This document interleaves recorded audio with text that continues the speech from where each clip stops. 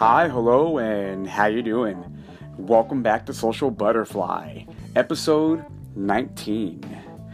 The sluggard, or the habitually lazy person. The sluggard makes only one commitment, and that commitment is to his own leisure. He'll try any excuse to shy away from honest labor. The sluggard, in the physical sense, does nothing for the world around him. He leaves it unchanged except for pillaging some of its resources. The sluggard, in the spiritual sense, isn't much different. He leaves the world no better than he found it, and perhaps a little poorer. Wise leaders know their time is limited. They know they have no way to retrieve misused or wasted time. That's why it's so important to remain disciplined in your thinking, in your emotions, and your actions. Discipline is doing what you really don't want to do so that you can do what you really want to do. Disciplined thinking.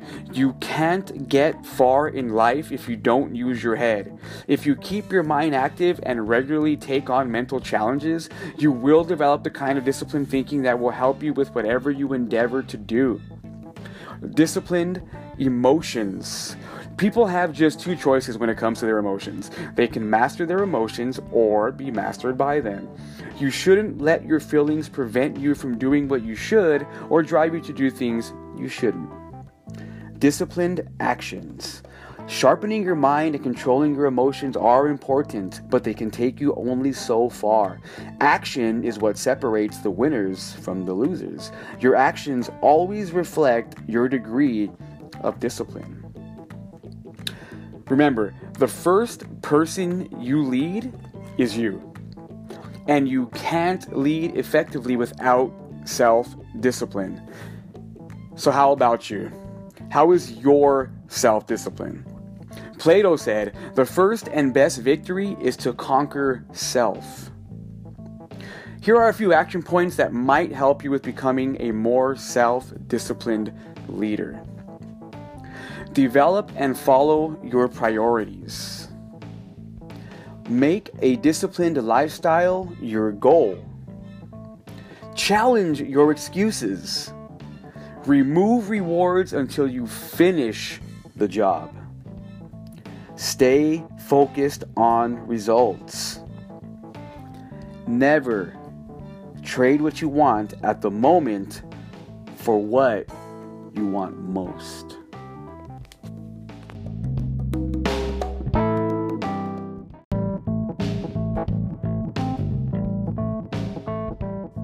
One of the great tests of leadership is how you handle opposition. You will no doubt be faced with the usual tactics of opposition: ridicule, resistance, and rumor.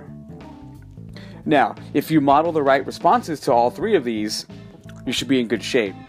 Number one, rely on your faith.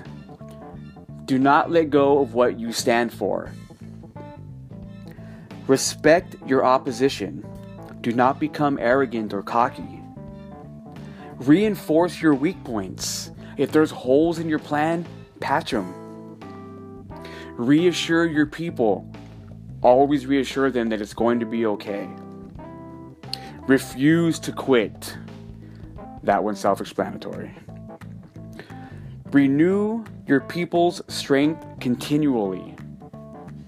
Always remind them of how much they mean to you, of how much their strength is needed. Persistence is the ultimate gauge of our leadership. The secret is to outlast our critics.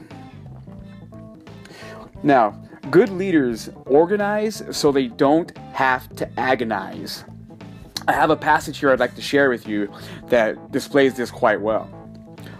Pursue love and desire spiritual gifts, but especially that you may prophesy. He who speaks in a tongue edifies himself, but he who prophesies edifies the church. For if the trumpet makes an uncertain sound, who will prepare for battle? But if all prophecy and an unbeliever or an uninformed person comes in, he is convinced by all. He is convicted by all. For God is not the author of confusion, but of peace, as in all the churches of the saints. Let all things be done decently and in order. Now, what can we learn about organization from this? Well, identify and pursue your top priorities.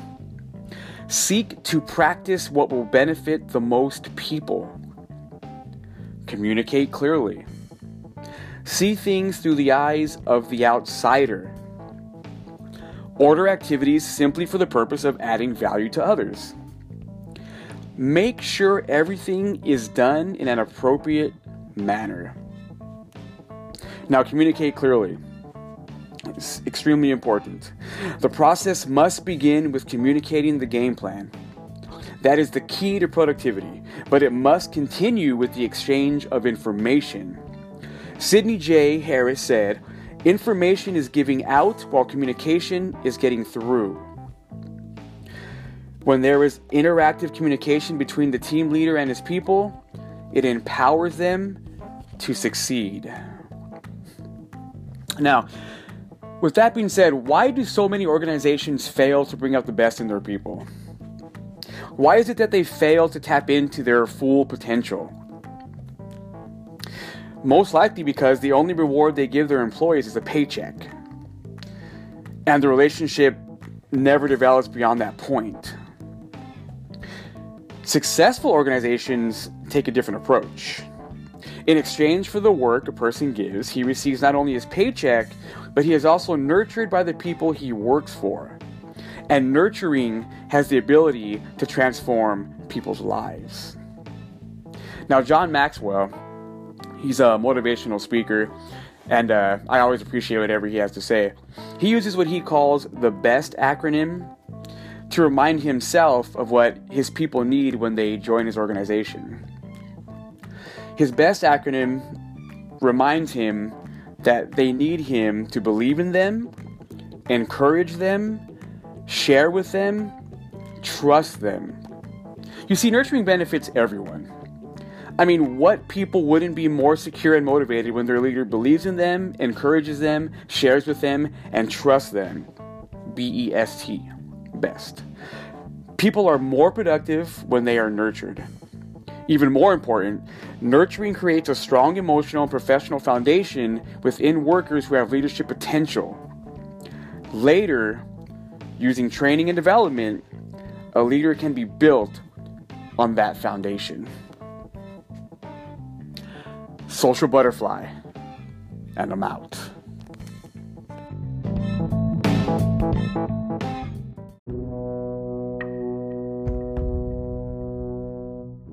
As a little bonus, I'd like to read 12 precepts taken from the book Dokoro, written by Miyamoto Musashi, who was a samurai, and this book was published in 1645.